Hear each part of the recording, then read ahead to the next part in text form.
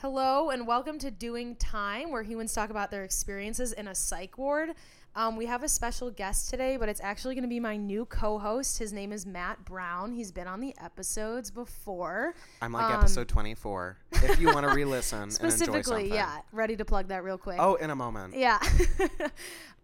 So I just wanted to talk about kind of like why I'm bringing you on the podcast, the intentions of it, and kind of like how we're going to move it forward. Yeah. Well, I think the primary reason that you brought me on is because we're both just like really pretty brunettes who went to day camp. Mm-hmm. Like we just have a lot of experiences saying, Tanner, I'm not ready for that. Like it's just a lot of, and that's what we share in common and bring to the table. And that's exactly why we relate. Totally, you know what I mean? Because we're brunette and that's it. Yeah, that's it. That's it. Just long brown hair and jealous friends. Yeah, of course. No, I think the reason that we became friends and the reason that I think we're going to be a good match on this podcast for like a long-term moment is because we have a lot of similar experiences, or at least a lot of similar reactions or similar emotions through similar time periods in life. There's not a lot when you talk about being 13 and I talk about being 13, it's the same fucking feelings. When you talk about diving, it's the way I talk about music. And me training to be an opera singer for like so many years. And like our lives line up. Exactly. And that's what I was going to say too, where like it's funny how like you can end up in a certain place. Yeah, we both ended up doing comedy in Chicago in the middle of a pandemic. Right, but I'm saying in the same place, like success-wise, mental-wise, like, but then going through completely different things, but coming out the other side and being, you know, in a similar place in terms of like comedy and stuff like that. Yeah. And with our jobs and everything, but still going through these things that like really fucked us up.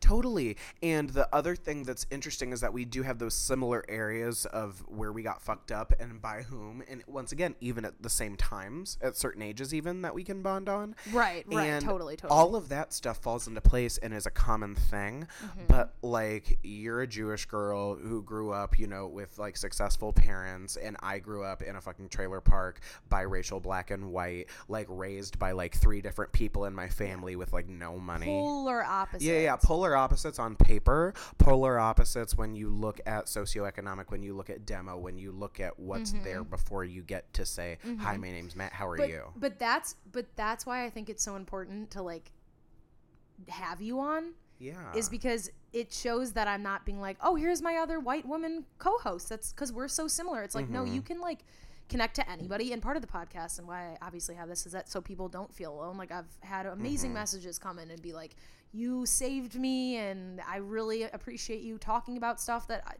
can't be talked about and I feel less alone even though I don't know you or your guests kind of thing. Yeah. And then having somebody else from a different background come in and kind of talk about that makes it it's not even makes it more diverse, but it just makes it more like, okay, so if it can happen to you, it can happen to me, it can happen to anybody. These are shared universal human experiences. Exactly. And that's all it is. And I mean, we even talked about like having like our own little like secret episodes and stuff like that and like talking about like more of our vulnerable stuff. And I think that that's really important to have because like most of this stuff is based on like interviewing and stuff like that. And that's great.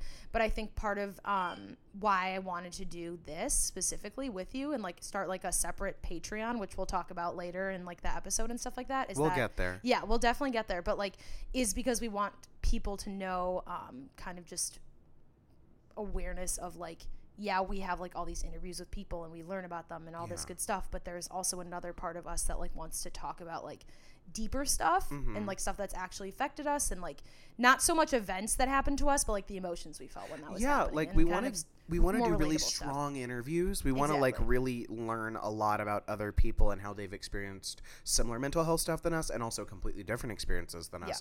But I wanted to ask you a quick question. So even from like, cause I've learned so much even from like being on like just doing this for a year. Yeah.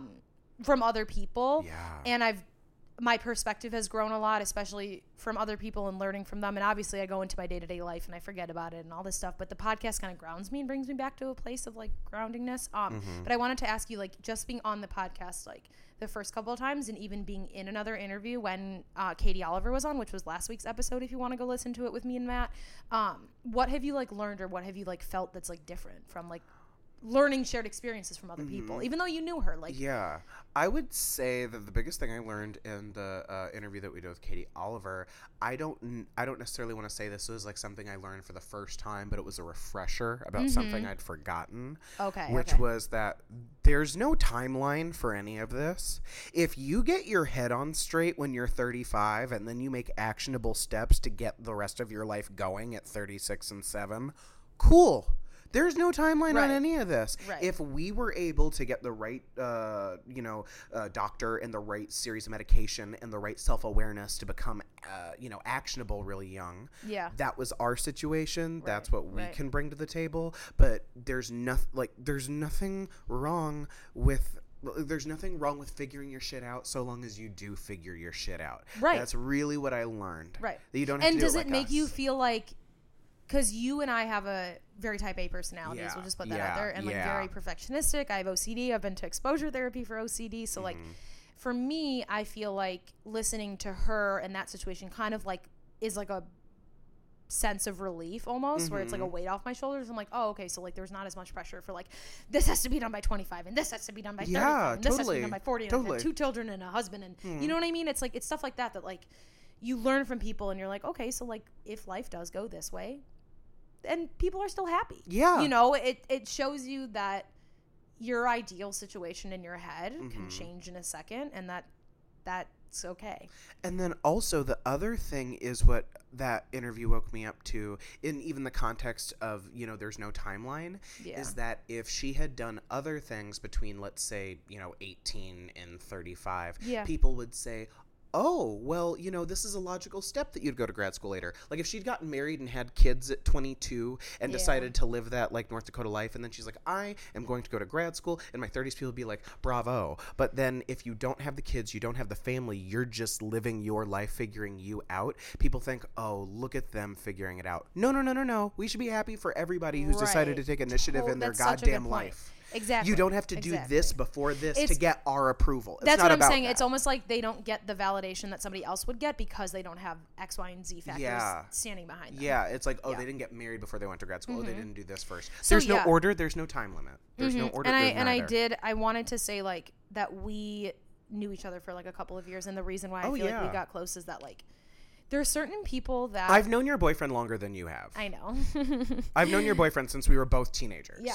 And like I think that like the reason why I feel like I connected with you and had like a lot of relations to you was because you know how there's some people like, and even I'm a really big fan of Tom Segura's podcast, and they talk about I know it. Yeah, and they talk about like everything, but they always say they're like, if you like ever see somebody like walking down the street who kind of looks like a crazy person, you can just look at your friend and be like, yo, dude, like, what's going on with that? And then people who are like, what? Get them out of your life. Yeah. There's people who get it, and then there's people who don't get it. And when I connected with you, I was like, Matt gets it. You get what I'm feeling. Like, I could literally just be like, text you and be like, I want to kill myself. And you're like, okay, what's wrong? Like, I'm not going to, but I'm just frustrated. And there's like a certain line of a relationship where if you know somebody well enough, you're going to know what they mean. And like me saying that might be different than one of your other friends saying that. It might be more serious for them. Yeah, there's some people that when you tell them, I'm going to kill myself, they literally call 911 and send an ambulance to your home. Right. And then there are some people who are like, okay, so what happened at work today? But that's what I need. Yeah. Because I'm extreme. It's not that. It's just like, that's where my head is taking me. I know it's not going to happen, but I need guidance as to like, okay, but you do have a balcony. Yeah. Like, jump whenever you want. I mean, it's always, it's 3 feet away from me right now. We're getting close. But yeah, it's, I mean, and then the ability, obviously, to make light of things. Like, both of our families have struggled with addiction, heroin, and all that stuff. And I think that it makes you into a different person when you live with somebody like that. Yeah.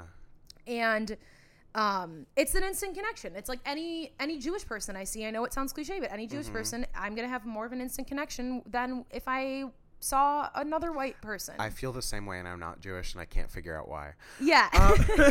We know this. It's another time to talk about. Different issue. Yeah, we need to redo your 23andMe. Yeah, we need to get through like the core of my birthright, like acceptance and privileges. We should see if your 0.1% entitles me to one-way ticket to a war zone. We can get a lawyer to push it. I hope Mr. Schneider's ready. Yeah.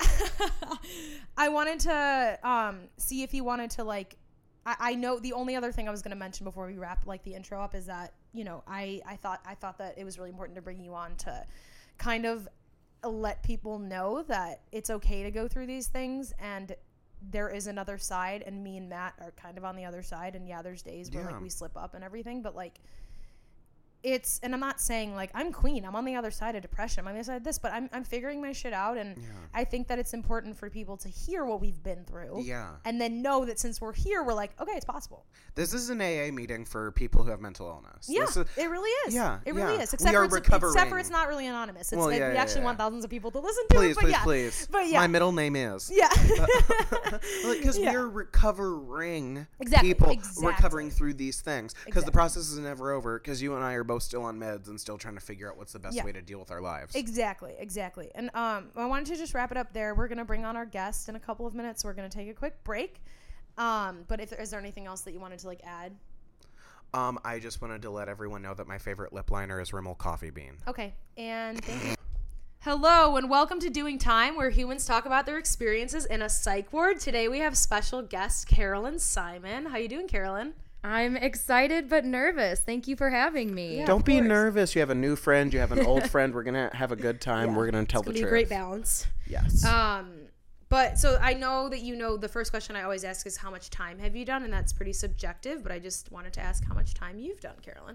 Yeah, so professional help wise, I started getting it when I was 15 years old. I was in an intensive outpatient program for over a year where I would go 3 to 4 days a week after school and on the weekends, which included talking with a nutritionist, an individual therapist, family therapy, group therapy. And I was hospitalized twice, just very briefly, kind of overnight stints, once for a panic disorder and another for some medication misunderstanding. So you've been through a lot. Since you were 15. Yeah. So I was going to ask, like, because I typically ask because I do have people on the podcast that don't talk about being in a psych ward, so I like to get as much information out there about what the psych ward experience is like, even if it's for a day, because not a lot of people go into it. We kind of tangent a lot, so if you could just like maybe elaborate a little bit more about like what the experience was like for you, and also why you stayed in for a day, because not a lot of people know like the legality situations of things and stuff like that. Right. So the first time I was taken there, I had a awful panic attack, and it was me and my dad in my basement, and neither of us really knew what to do. So he took me to the hospital and I was admitted. I just remember being so anxious. I was having a hard time breathing. It's honestly kind of a blur, like almost a blackout almost. At the time, my mom was asleep, so we had to have a neighbor go and wake her up, which was traumatizing for all of us. Yeah. But once I was there, we had to wait a little bit because they had to get someone to come evaluate me. This was super late at night. I mean... Yeah, and just to interrupt, they don't let you go from the hospital depending on what you're admitted for. I just want people to know that. Like, because if you go in for... like, you know, you think you break your leg and then you get an x-ray and you're fine and you can leave. But with, like, mental health, like, there are certain, like, legal rules. And if you go in for a certain reason, then you have to meet certain criteria in order to leave. Right. Or stay. Yes. So, yeah. So they calmed me down with some medication. And then we had... just with the tranquilizer. Yeah, I'm not really sure what they gave me. A stuffed animal was not going to cut it. No, but it worked. We are past a Care Bear at this moment. This is a tough night. Yes. So then they had someone come in and evaluate me. I wasn't suicidal or anything. I just had a really bad panic attack and didn't know how to calm myself down. So they had... Did you think you were going to die? I didn't see an end to the panic, if that makes sense. Yeah. So I didn't, at the time, I wasn't really thinking, am I going to live or die? I was just thinking, I don't think this will ever end. Like, I don't see a way out of this intense panic I'm having right now. Yeah. And that happens every time I have a panic attack. Like, it doesn't, like, in terms of panic attacks, those don't really get better. Like I feel like when you have them, you can my panic attack frequency has gotten better. Yes. I don't have them as much. But when you're having one, that shit's not going away. I haven't had one in over like 10 years, so I know the next one's gonna paralyze me. Like I literally know the next just won't one. See Matt for a few weeks, and we know why. Yeah, the next one I'm gonna be like, hey Drew, can you move into a building with an elevator? I can't do wheelchair. It's bad. It's bad. I had a thought, and I'm in a wheelchair now. That's funny. Yeah, I haven't had one. That's funny. I mean, I'm not popping wheelies in it. That would be funny. That would be funny. Just using one's not funny. Right. But so you went and got evaluated, and then and eventually, what did they say? So they were basically assessing me. It was like a suicide risk assessment, which I was not at risk for at the time. And so after, I don't even know how long it was. I'm assuming it was many hours. Then I was able to come home, and it was a weekend. So I was able to, go to bed early on in the morning and kind of sleep through the day. And obviously, all the information got released to my therapist and my treatment team. So that was the first time, which was not great. You were hospitalized during the time that you were going to a program. Yes. Okay. This was after I started my IOP program. Yes. So how old were you when you went to the hospital that time? 15. Okay, so this was all in the same year that you started, but it was after you started. Okay. Yes. So I had been struggling with countless things for many years before I actually got help.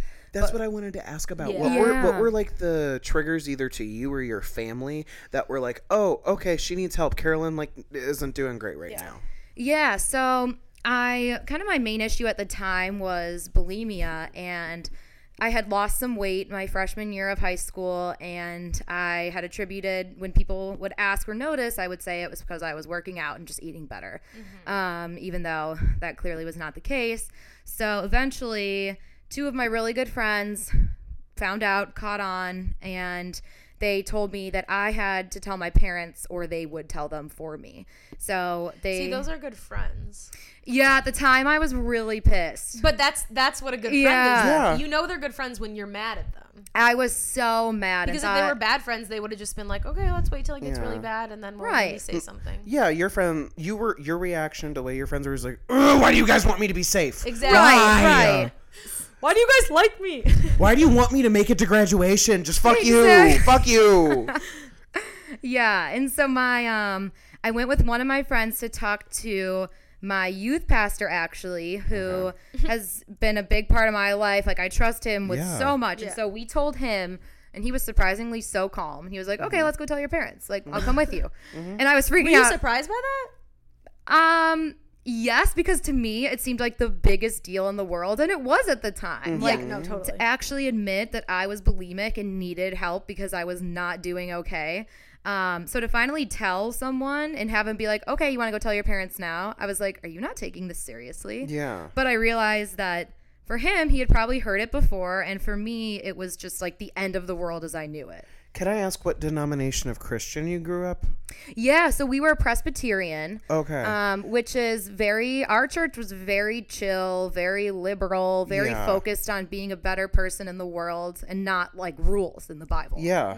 That helps. I think that's probably part of the environment why you had a youth pastor who could like hear you say that. And I'll be really chill with it. Oh, we can tell him anything. Yeah. Yeah. Oh, and that's really interesting. I mean, I think it's really cool. Or like really interesting. You said something about when the pastor was like talking to you or something and asked you, oh God, I lost my train of thought. I don't know. Keep going. Sorry. So you went to the youth pastor.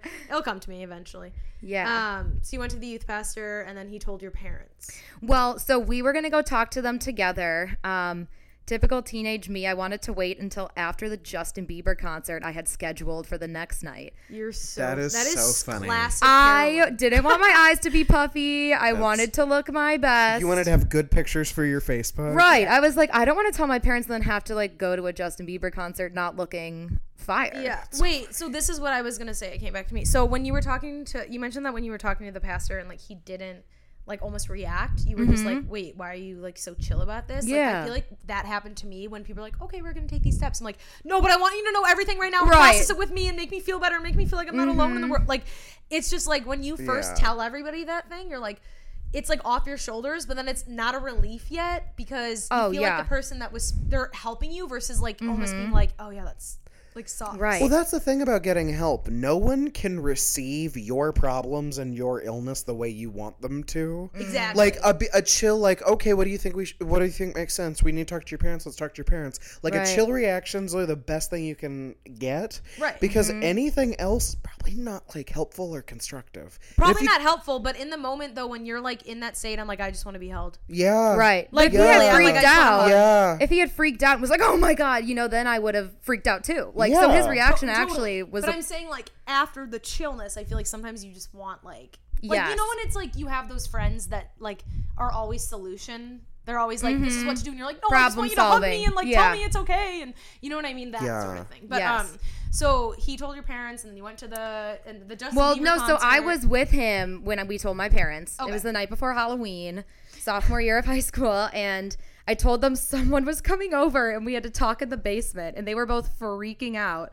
They totally thought you were pregnant by some guy in the mafia or like in a motorcycle. Right. Should have brought the pastor over to tell them. I don't know if that's like a really good selection of a supporter, but that's interesting. Right. That's what my friends did when they got pregnant in high school. Yeah. Oh my God. Yeah, they probably were so scared. But I don't think they were not prepared really for what I told them. I don't really think they had any idea, honestly. Mm-hmm. But then the next morning, my mom had already done research on like places where we were going to go, and we were going to work on this. Like, there was no questioning, or not questioning as in like, there was no, are you sure? Or right. Like, are you sure? You know, not okay. 100%. Were they, so when you told them though, did they know and were they relieved, or were they like, oh, I didn't know? No, they had no idea. Okay. That's the thing with eating disorders is they're so secretive, and I was so good at hiding it. And you learn how to hide and lie very well. Yeah. And I mean, I would, do my bulimic behaviors when everyone was asleep or outside the house, so no one would ever know. Mm-hmm. And I had lost weight,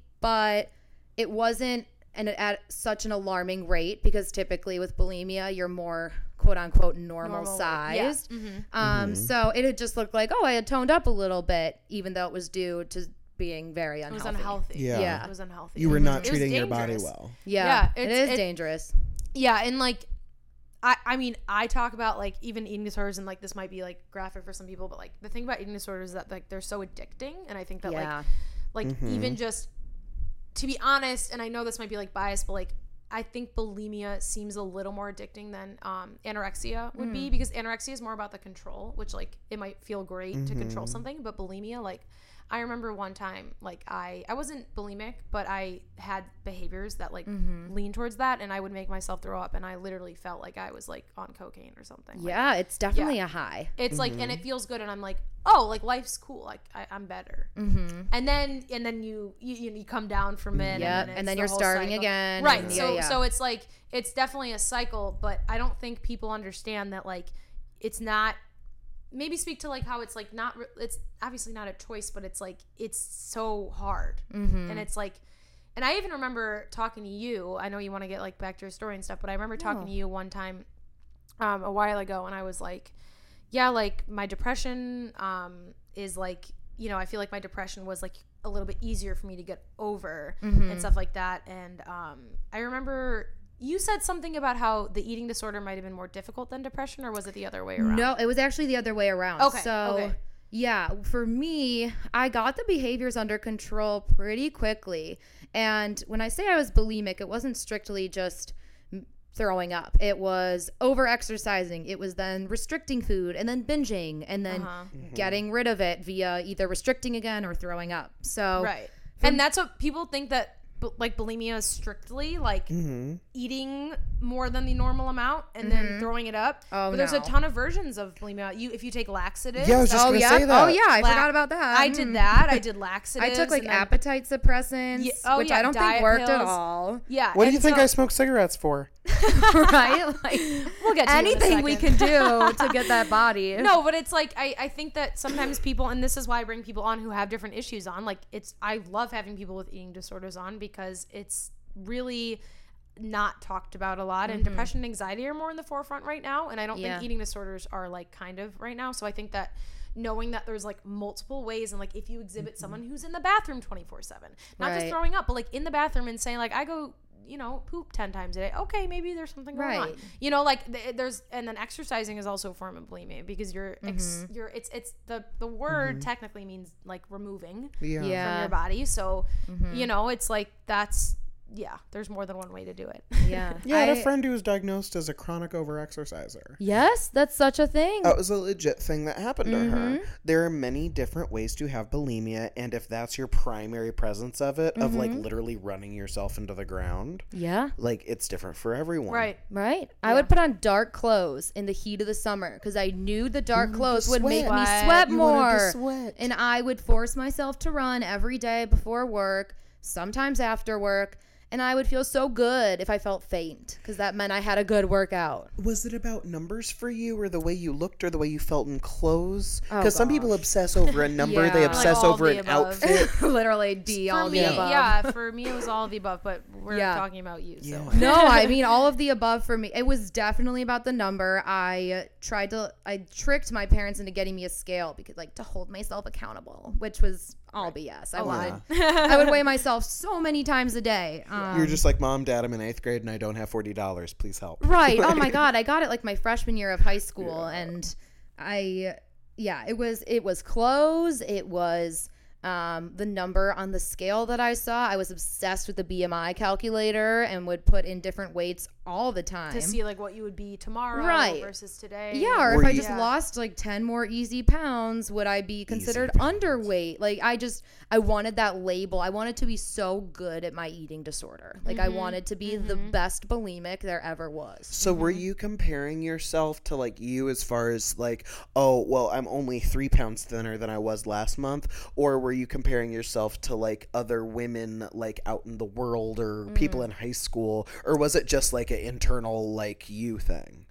I would say it was so much more other people. Okay. And I was a big celebrity fanatic. Yeah. So I loved reading, Us Weekly magazine, People magazine. And I remember that, Carolyn. Oh, yeah. It's every 6 months they come out with the issue, half their size. And I was like, that is going to be me. I'm going to have a feature story. I'm going to weigh 60 pounds.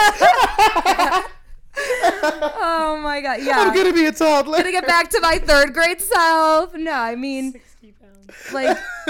It was so much celebrities and so many external influences, but also like you said, I would be like, well, I'm better because I lost a pound. So it's a better version of me. Mm-hmm. Oh yeah. There's TV shows and shit where you see people being really, really competitive and then they'll trick other people into getting better so that they can be the best at their eating disorder.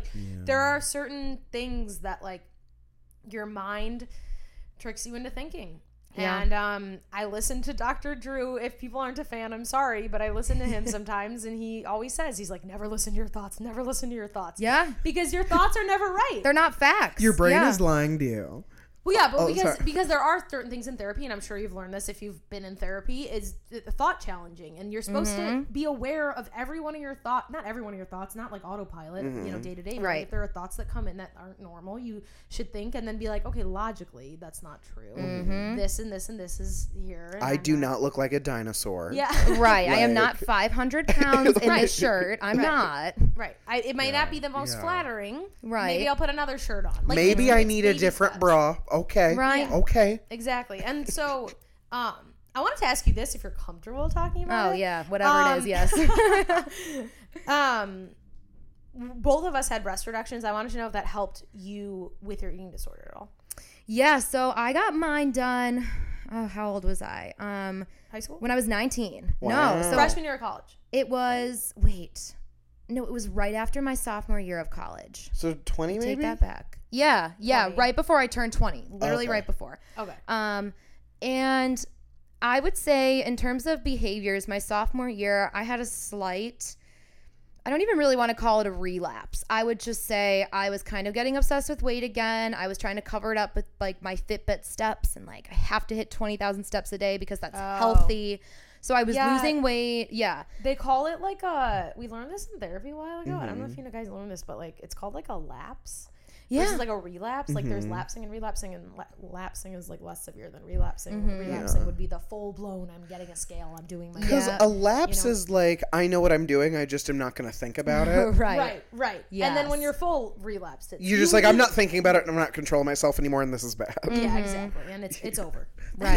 Yeah. It's done. Yeah. So sophomore year, you got a breast reduction. Yes. Yeah. So I remember thinking what I weighed did not make sense because my body was thin, but my tits were huge. And so yeah, you had like disproportionately. Yeah, the number on the scale was not right with my boobs factored in. Yeah, and it's interesting because like obviously like both of us went through the same thing. Like yours were disproportional because yours were bigger than mine, but in my situation, I felt like I was very disproportionate because of how short I was. And it's like everybody has their own like version of like how it makes you feel like that's not how you should look like. It definitely helped mentally, I would say, the most because for so long, while I was in the midst of my eating disorder, I would use my cleavage to help with my self-confidence. And I hate to admit it, but it's so true. Like if I ever needed a little boost in confidence, I was like, well, I have these big old titties, so like I'll use them to my advantage. And so I would say, but then I would also get a lot of unwanted attention. So it was okay when I wanted it, but then all the backhanded comments or glares or men approaching me at times I didn't want it really sucked. So it did help so much mentally because I finally felt like I am more than like my bra size. And it did help me feel like, okay, I'm more proportionate. So it did help in a lot of ways, yes.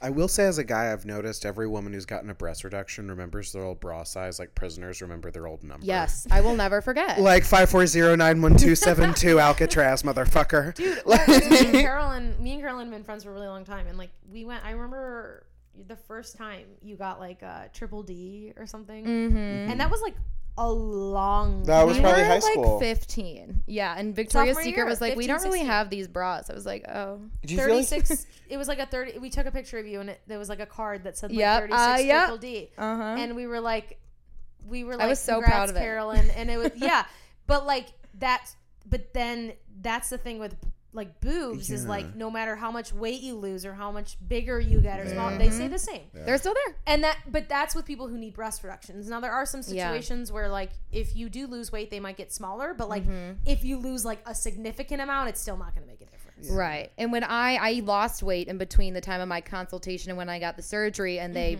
were the exact same size. Yeah, exactly. And that's the thing with me where like I went in a little bit knowing I was like a little bit not overweight, but more than what I usually am, and they were still the same, right? And I lost weight, and they're still the same, right? It's like it's all there's a difference between fat and glands, and there are some people like my friend Mackenzie who had one. She had one and might have had the same size as you, Carolyn. Okay, and she said that they maybe took a scan, I'm not sure, but they could tell that it was glands instead of fat, so they knew that if she lost weight it wouldn't have made a difference. Yeah. Or if she gained, like whatever, you know what I'm saying, like it was like a necessary procedure. So I think that it's just it's really dependent on that, and I think that it does help with the eating disorder because part of the reason, I mean, at least for me, part of the reason why I wanted it was because it made me feel like I was bigger when I had big boobs. Or so, like I would wear like the huge shirts and it would look like I was pregnant because they would go out to my boobs and fall down. Your boobs were pregnant. Yeah, I looked, yeah. Okay, it's something I wanted to ask, because you said after the breast reduction, you just felt like more comfortable, like out in the world, more comfortable in clothes, more comfortable around men, just more comfortable, period. Yeah. Do you feel like some of your insecurity about the way you looked, or maybe some of the thoughts in your head that led to some of the eating disorder behavior were like possibly initiated by like the changes in your body that happened in puberty? Yeah, no, that's a really good question. That's like a loaded question. Yeah. That's a good question. I would say at first it was a relief, and while I was recovering, I wasn't really thinking eating disorder thoughts, like from the surgery, I mean. And then I couldn't work out for a significant amount of time. Yes, because I like couldn't get my heart rate up, or I couldn't get sweaty because of the stitches. You couldn't wear a shirt you had to pull over your head for how long? Right. I had to be, my mom and sister had to like help dress me at one time. It's buttons and robes for a long time. Yeah, dude, I have like those, I still have some of those buttoned up pajamas. I think I just threw them away. But the disgusting bras. Yeah. They so wouldn't even fit anymore. But it's really hard because people don't really understand that it's like, you get them done and it's like that's how it's going to be for the rest of your life, right? And you really need to take care of them because you shouldn't ruin it, and it's not worth running a mile so that you can fuck up your boobs. And it's not even like that it's your boobs and it's like, you know, the only people who sees it is me and my boyfriend, you know what I'm saying? But it's like that doesn't matter to me. It's more of like no one wants it's like you don't want it to be fucked up. You want it to look like a typical body. You don't want it to be scarred or anything, and so it's difficult when like, do you keloid at all? Did you that like affected me because is that a cream? It's like a scar. It's when your scars are raised, like when they come up a little bit off your skin, and they might be like darker. Now they look so pretty. Like my scars are basically gone.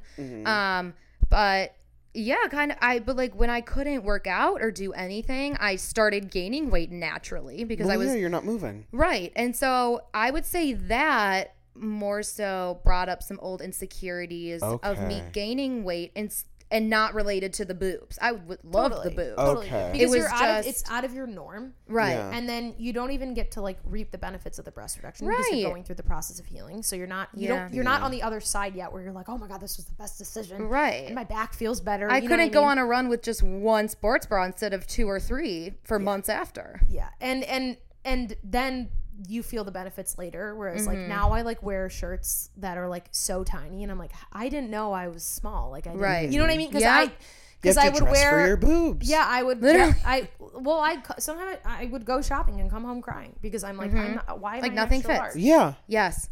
You know what I mean? I'm like, why am I an extra large and I'm 5'2" and small? Right. You know why am I getting a size 10 shirt? Right, exactly. When the rest of me is a 4. Like, what's going on? Right. Yes. And that's why, and it is frustrating. And then there's labels of sizes and that whole deal where it's like, it's an extra large, but it fits me and it's a whole thing. So now I feel better where like I can go on ASOS and like type in like my weight and my height and then they give me the clothes and everything fits me. And I'm like, wow, this is like what a normal person's supposed to feel like. This is how shopping works. Yeah. Wow. And it is like, obviously like even my boobs, I think are like, I'm like, they're so small. But even like one of my friends was like, they're still bigger than mine. Right. Yes, exactly. Like, fuck you. They're still bigger than mine. And you got a reduction. But yeah, seriously, like you don't realize it because it's obviously in comparison to what you were used to. Yes. You only know your own self. But so when you were in, so then fast forward.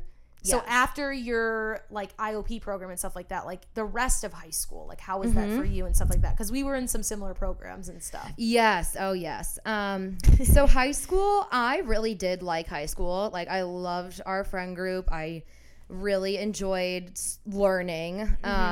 And so, yeah, I cut back on IOP. I still see my therapist, who I started when I was 15 to this day. Awesome. I have a session with her tomorrow. I'm so excited. That's such a long relationship. Yeah. I texted her. I was like, our 8 year is coming up in October. No, you didn't. Which is crazy to think. Are you guys going to go on vacation together?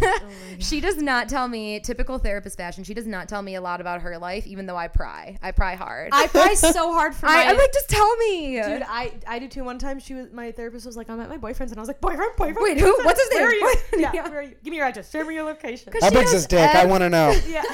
She knows everything about me. That comes later. Oh, that's my first question. We transition, yeah. That's my first question. I start hot. Yeah, but that's how you know they're good, though. Right.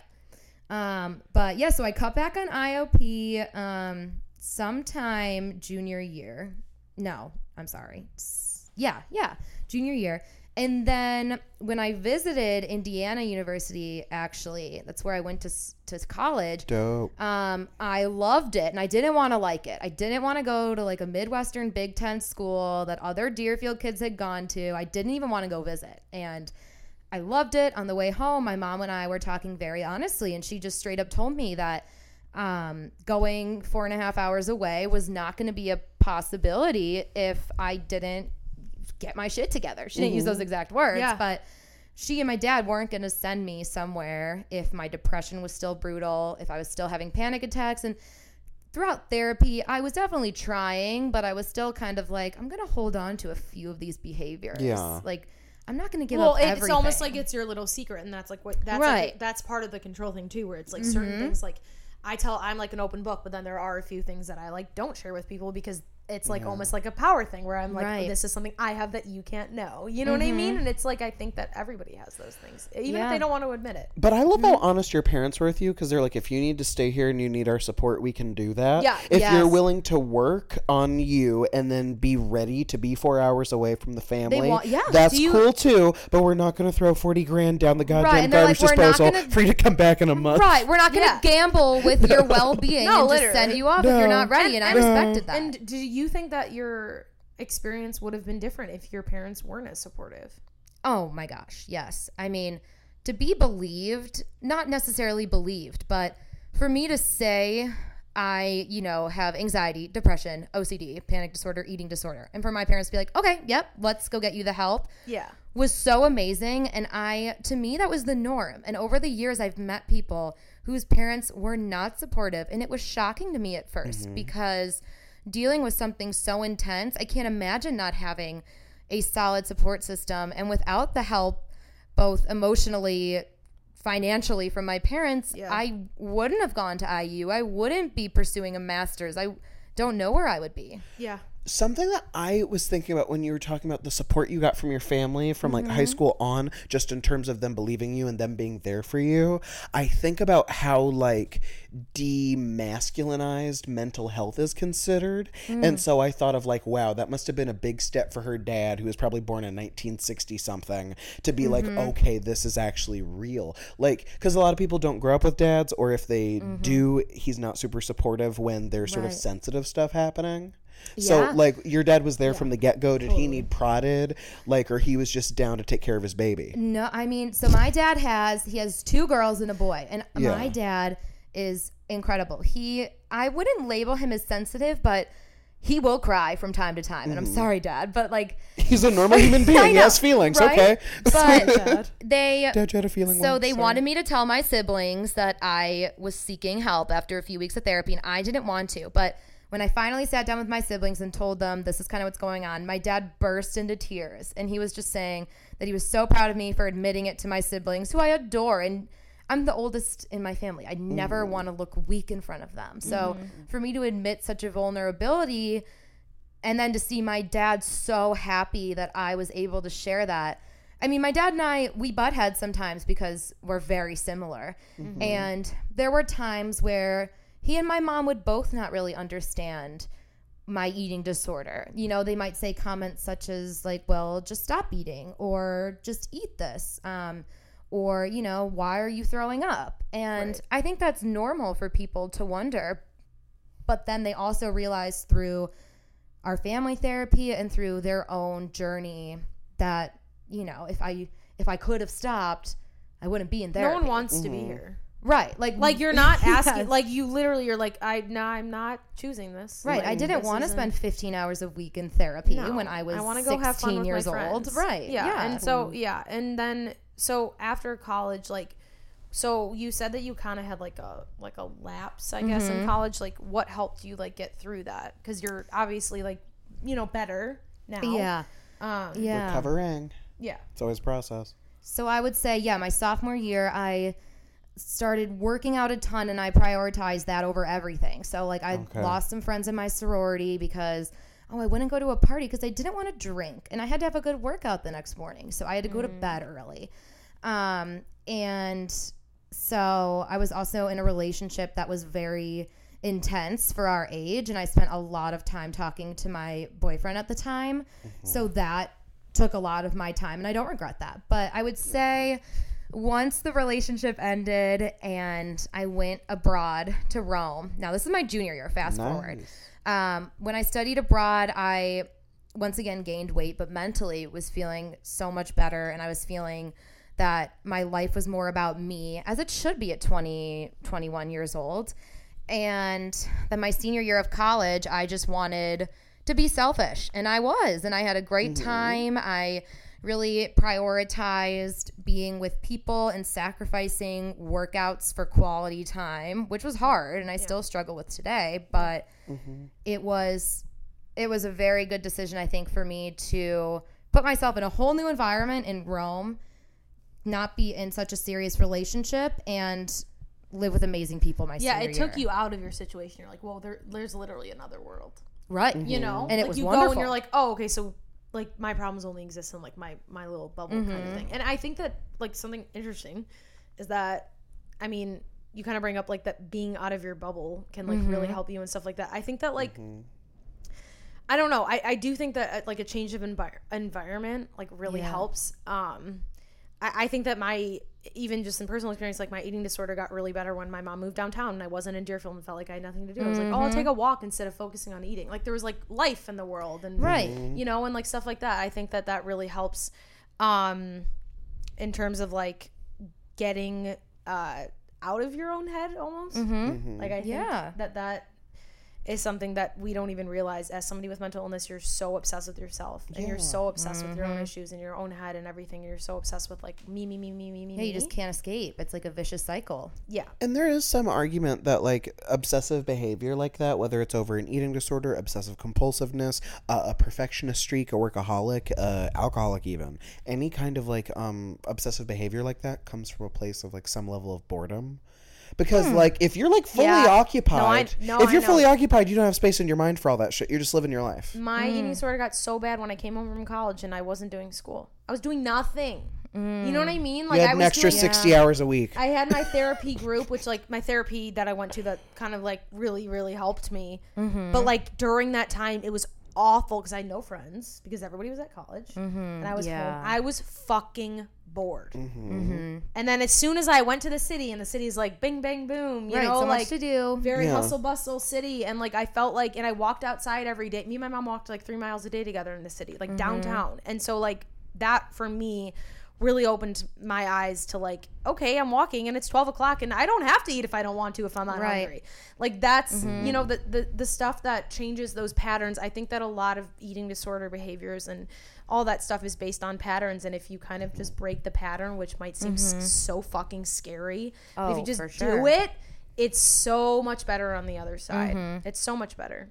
And I think that, like it's very interesting. I wanted to ask you this too, because like I've talked to somebody else about this, how like growing up in our area I think would breed eating disorders more than another place, and it's not like blaming that, it's just the culture is very high pressure, high stakes, high money, high social status.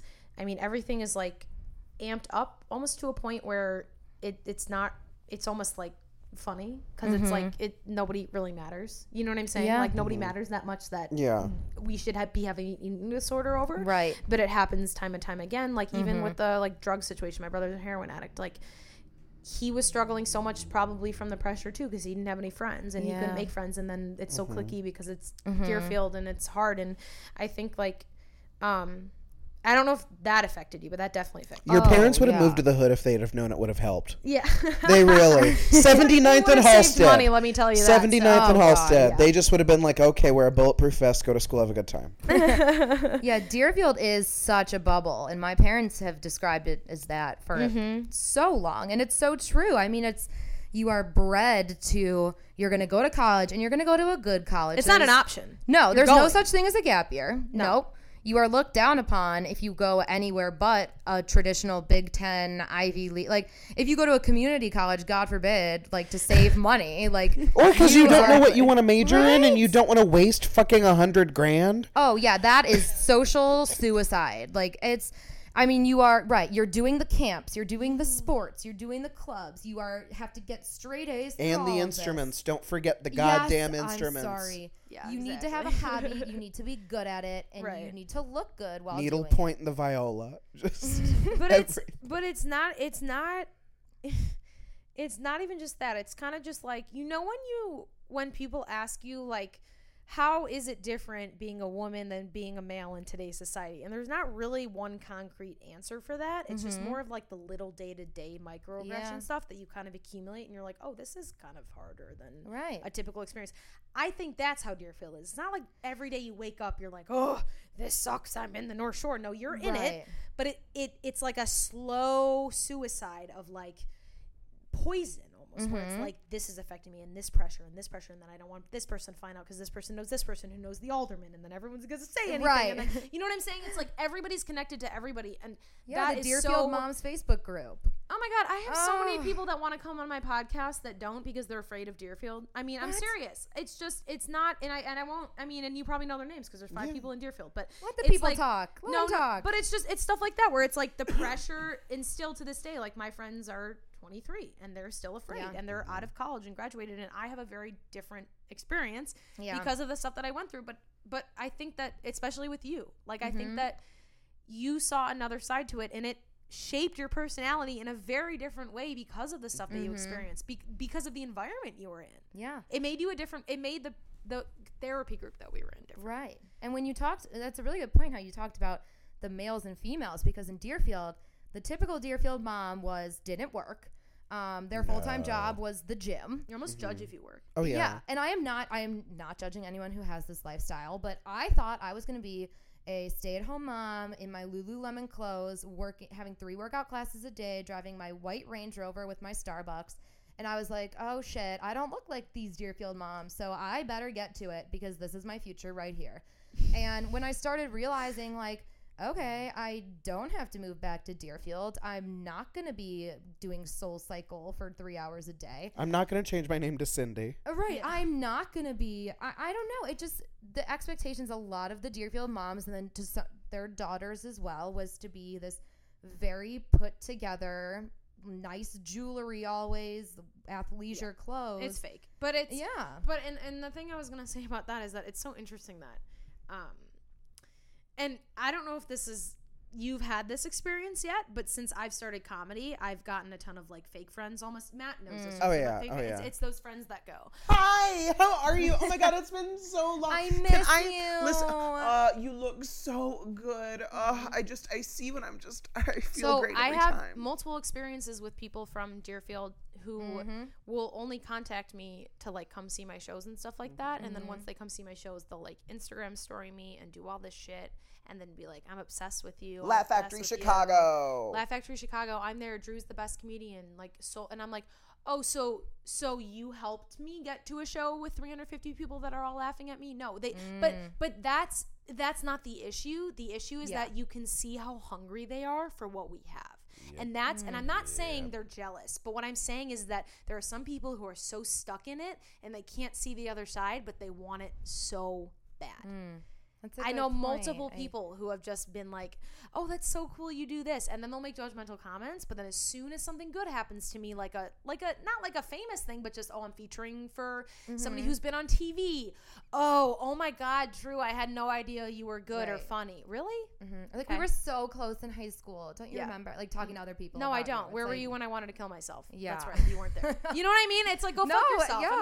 I'm sorry, but it's like you didn't want to hear about that. And you know the people who are actually like, I know the people who are actually genuine, who are like, I want to come see a show, and they're very respectful, and they're like, you're great, and stuff like that. But that's it, and you know that they're real because they don't do that. But the people who are make a show out of it, over exuberant, and I don't know if that's happened to you, where it's like you had such a different personality where you weren't really like that. Like you say what's on your mind. You're not really like a go with the flow. I'm Carolyn. I'm not like the North Shore girl. No, you're like, this is who I am. I'm an honest person. I'm going to say it up front. If you don't like it, you can get the fuck out. But that is threatening because to them, because they want to stay in that, this is my script and this is what I must do. Carolyn is the DMX of North Shore. Well, I need a t-shirt. Literally. I have had experiences where now I want to be a therapist, and that's when I'm getting my master's towards counseling or social work. Counseling. Nice. So I want to work.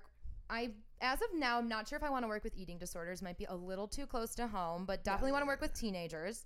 But when people find out that I want to be a therapist, I have had a lot of people reach out to me who want to tell me their problems because they think I want to hear everyone's problems because that's what I'm interested in. Including you're like, I'm actually looking for practice today. If anybody has availability from 4 to 6, let me know.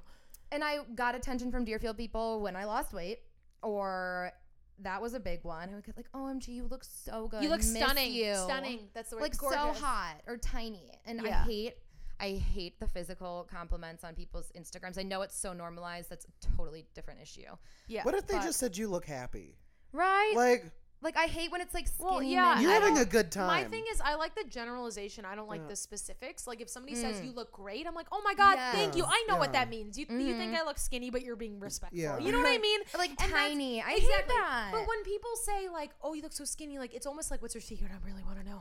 Right, where she could be literally killing herself to achieve that body type. And but you're similar though. Hold it down here. I just don't want it covered up. There you go. I just think that like that when people say like those types of things, it's just like it's so I don't know.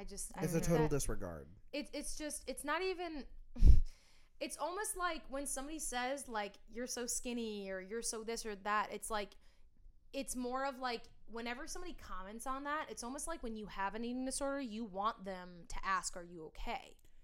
But they don't get there. They just say what you want to hear from your mind. Yeah, you don't want to hear from anybody else. You want to be skinny, right? And then Ed eating disorder. Yeah, Ed is like, oh sweet, they see that you're skinny, so we're gonna amp it up a notch, right? Or so it like feeds it. Almost. Oh yeah, because we would talk. My therapist and I would talk about how there's Carolyn's mind and Ed's mind, and we are occupying the same space, and at certain times. Like right now, I would say my voice is like 96% Carolyn's head. You're in control of 4% Ed. Yeah, but at a time, it was like 99% Ed. So when Ed is more powerful than your voice and hears those compliments, Ed is like, okay, buckle up, Caro. We're gonna, run 7 miles tomorrow and then have an apple. Like it's. Like you're gonna reward yourself with a Granny Smith. Like, yeah, that's when you hear. That's why the Instagram and like the physical comments just get to me sometimes for other people because then it's like that voice in your head who is so appearance driven, loves it and feeds off it. And like everyone, and I think that anyone with an eating disorder, like even if you're like over it or whatever, like I think those comments though, like Stu do. Make like the Ed part of you like God, really happy. Like anytime someone's like, you look great, I'm like, I know what that means, Right. But like I think that being aware of it is helpful because if you're aware of it, when those comments come in, you're like, oh no, they think I look great. Okay. Right. You take it for face value versus what you want it to hear, inside. But I think yeah, that's a really difficult one because there's a lot of issues going around. It's a lot of like political stuff too, where like body positivity and all that stuff. And it's like, it's interesting to see not like who's for it and against it, but who like understands it versus who's for, cause I get it. You know what I'm saying? Like I've been there and then I get it, but then there's still the voice that's like, no, you need to be skinny. And I think that the eating disorder sometimes can be detached from reality of like, no, this is my body and it's great and it's this. And it's really hard. It's hard to get to that point. Yes. And that's why I admire a lot of people who get to that point. Yes. And I do not blame people who have fallen victims to the diet obsessed, appearance obsessed world because that is what we live in. Walk into any bookstore and you will see 30 magazines with thin women on them.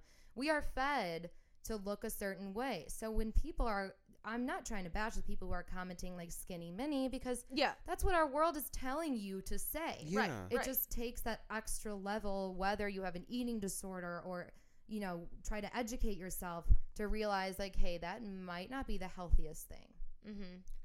One of the most consistent things I have ever heard from just anyone I've ever met in my life that's had an experience with an eating disorder, especially one that got to a serious point that required hospitalization, almost 100% has been this consistent of social media is a very tricky, scary, hard place for me.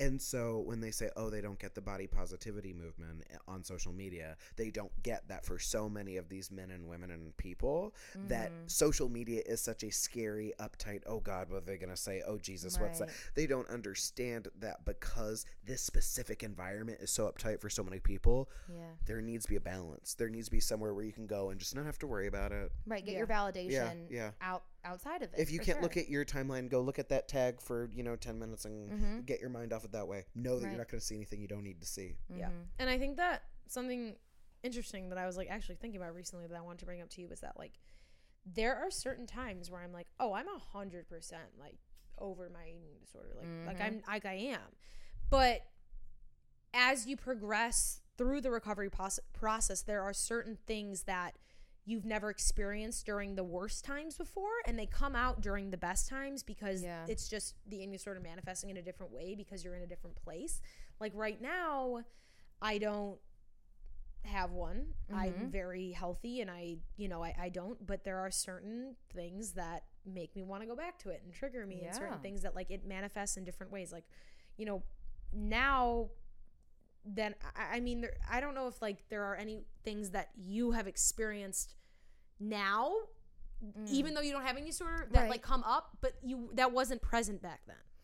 Yeah, I would say, a newer thing I have noticed is, and we spoke about this last week, when I know I'm going to go out to eat for any meal, I will skimp the meal before. I will totally have just a little tiny bit, or I'll call it like a fast because I know I'm going to chow down later, but then I will overeat, feel out of control, feel bloated. And that is something I've noticed as of late where I think, I really want to enjoy this food later, so I'm gonna make myself super, super hungry so it tastes even better. But then I just inhale the food because you're fucking I'm so hungry. Yeah. That's definitely a newer thing, and I do the same thing with drinking sometimes too. I won't eat lunch. I won't eat so that I get drunk as fuck. Right. Yeah, so totally I get drunk quickly. Yeah. And then I will have like, I don't like to use the word binge too much because I know what a binge is like, and I overeat still. I still struggle with overeating. And so, but I do it to myself. I will put myself into a calorie deficit. I won't feed my body enough, and then I'll overeat. So that's been something I've definitely been noticing, that my body's telling me, okay, you need to eat more before, because then we're going to go crazy at this next meal. Something that I think to ask people who have like worked on their eating habits is when you do things like smoke weed, or you do things like drink, and you do things that are like a part of a lot of people's lives that sort of change your state a little bit. Yeah. I know some people that have eating disorders, and then when they get drunk, they eat everything. They eat absolutely everything, and it's like suddenly like everything comes out. And then they have like, they think it's an alcohol issue, but it's actually really a symptom of their eating disorder. Or they think they can't smoke weed. They think they can't smoke weed because they'll eat everything in their house and they'll get way beyond anything. And it's like, you mean they'll just be themselves? Yeah, it's like your mind. Your body's just hungry. Yeah, it's like your mind is in a weird place about food, and then you put something that makes a lot of people hungry, and so then that uncomfortable weird place just goes times 5. But you started there. You started there and had something to it. Do you find like you eat differently when you're on, or you're in a different place of development? I would say, well, first of all, I do not smoke weed. Proud of you. I will. You can hear the lighter half the time in the podcast, and it's me. It's definitely not Carol. It's always Miss Brown. When I drink, there are times when then I won't even want to eat while I'm drunk because I know I won't enjoy it as much. Because I have worked on savoring food more. That's been a big thing I've been trying to work on. So not being a distracted eater. Not having my phone out, not having my laptop out, like actually sitting down and eating. So when I'm drunk, I'm like, well, I don't want to order this amazing pizza because I'm just going to inhale it and I'm not going to remember it. Yeah. So, I mean, I'll remember. I'll remember it. No, I know what you're saying. You're not going to remember like the mindfulness of doing it. And you can have a healthy relationship with things you appreciate. That all makes sense. I try, because I love food, and I am not afraid to admit, like, yes, I will struggle with overeating at times because I just love food so much, and I think that's a gift in a way that now I will let myself eat food. And you're like admitting it and being like, yeah, that rocks. Yeah. And it's like, that's great cool that I love food. Did you know that hamburgers taste good? They're fucking great. Right. You should eat one or two if you feel like it. Yeah. Enjoy it. I think that I have some of those same issues, like not eating before a big dinner, or like certain things like today, like I got really stressed about my job and I was like having a really hard time, and I don't eat breakfast. So it was like 2:00 and I hadn't eaten anything. And I was like, no, I'm skinny and I'm stressed. So I don't right. I'm being eat. good today. Like, I'm good. And when my stomach's growling, I'm like, yes, bitch. Oh, right. You take. Yeah, it's. But then I'm like, oh, this is twisted, and I need to like eat something. And then I had a taco. And your biology is literally telling you, I need to eat to live. Yeah, totally. And I think that like losing weight.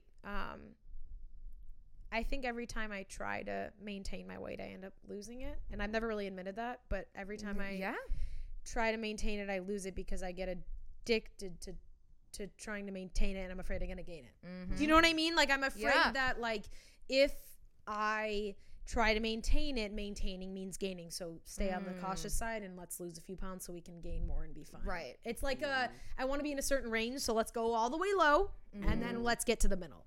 And and it's never it's not like a bad balance, but it sometimes is hard to balance. And it's always on your mind. That's the hard part. You're living with it. Yeah, especially when you and especially when you have surgery and you can't eat. And like I got hit by a car recently. Right. I haven't worked out in a month or whatever, and it's like that's never really a struggle. But because for me, when I have surgery or when I'm out for a month, I'm good at balancing that stuff because I know that I'm not as hungry because I'm not working out and walking and getting my metabolism up. But I think that all that stuff, you know, it's just really interesting the timeline of how things like pop up during certain times, and like do your eating disorder behaviors come up during certain times of other stress and anxiety, or is it strictly like kind of just like a ebb and flow?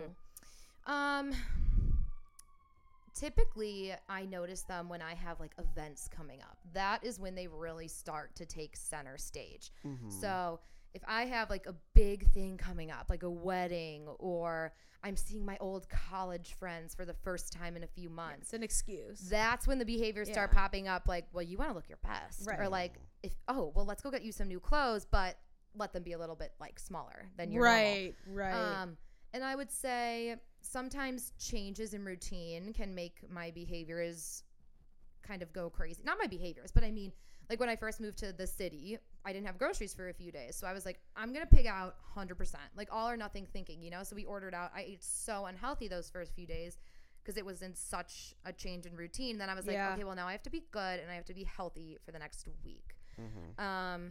So the addict part of it encourages all that black and white thinking. Oh my God. That's like, I have to eat 3 burritos right now, or I don't get to eat for the next 18 hours. No, that happens to me all the time when I'm high and want a lot of food, and I'm like, I have to eat all this right now because tomorrow I'm starting over.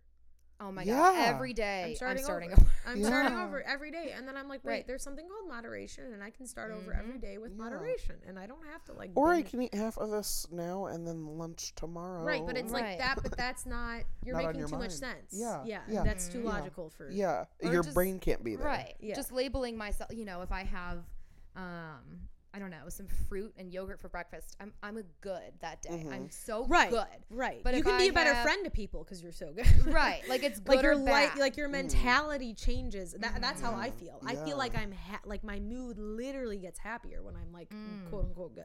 Right. I feel so good about myself. And then if I have like a pizza for dinner, I'm so bad, and I need to like pray for my soul because I just sinned. Yeah. You know, where it's just it's moderation. There's so many areas of gray, yet it's still so black and white. Well, they're jaded by your disorder and my disorder and yours, everybody's disorders and addictions and stuff. And so is there the last, because we're gonna have to wrap it up. The only other question I was gonna ask you was like, before people go, I typically ask like what do you think you did, and or it could have been like accumulative, but like what do you think helped you the most that you could help somebody else just like you? Because there are a ton of people out there like you who are growing up in like high pressured stakes and all that stuff and having disorders. It's really common.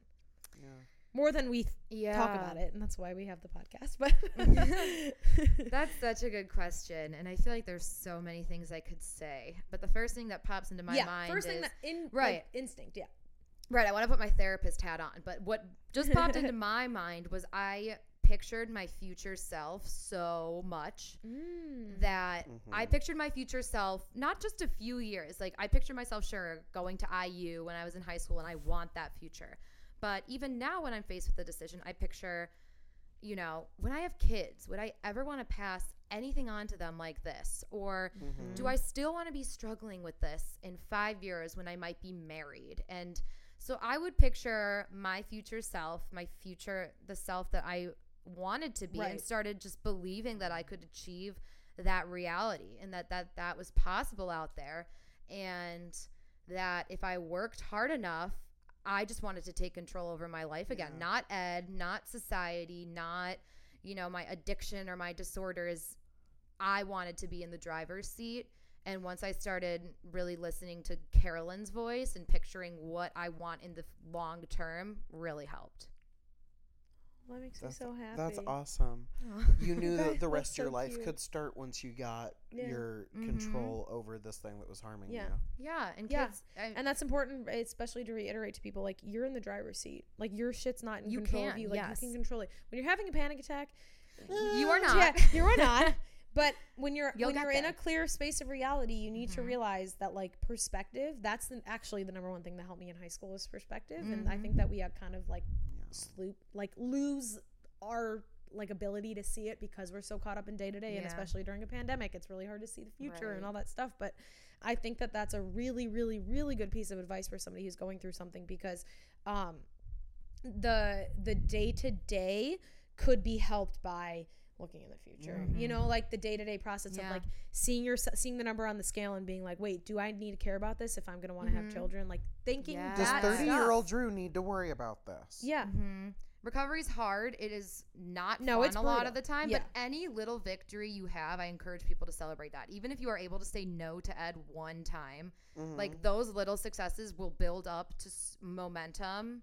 And then you will be able to get through the harder challenges more easy. Right. And I think that even having we call it like an accountability buddy in like in therapy.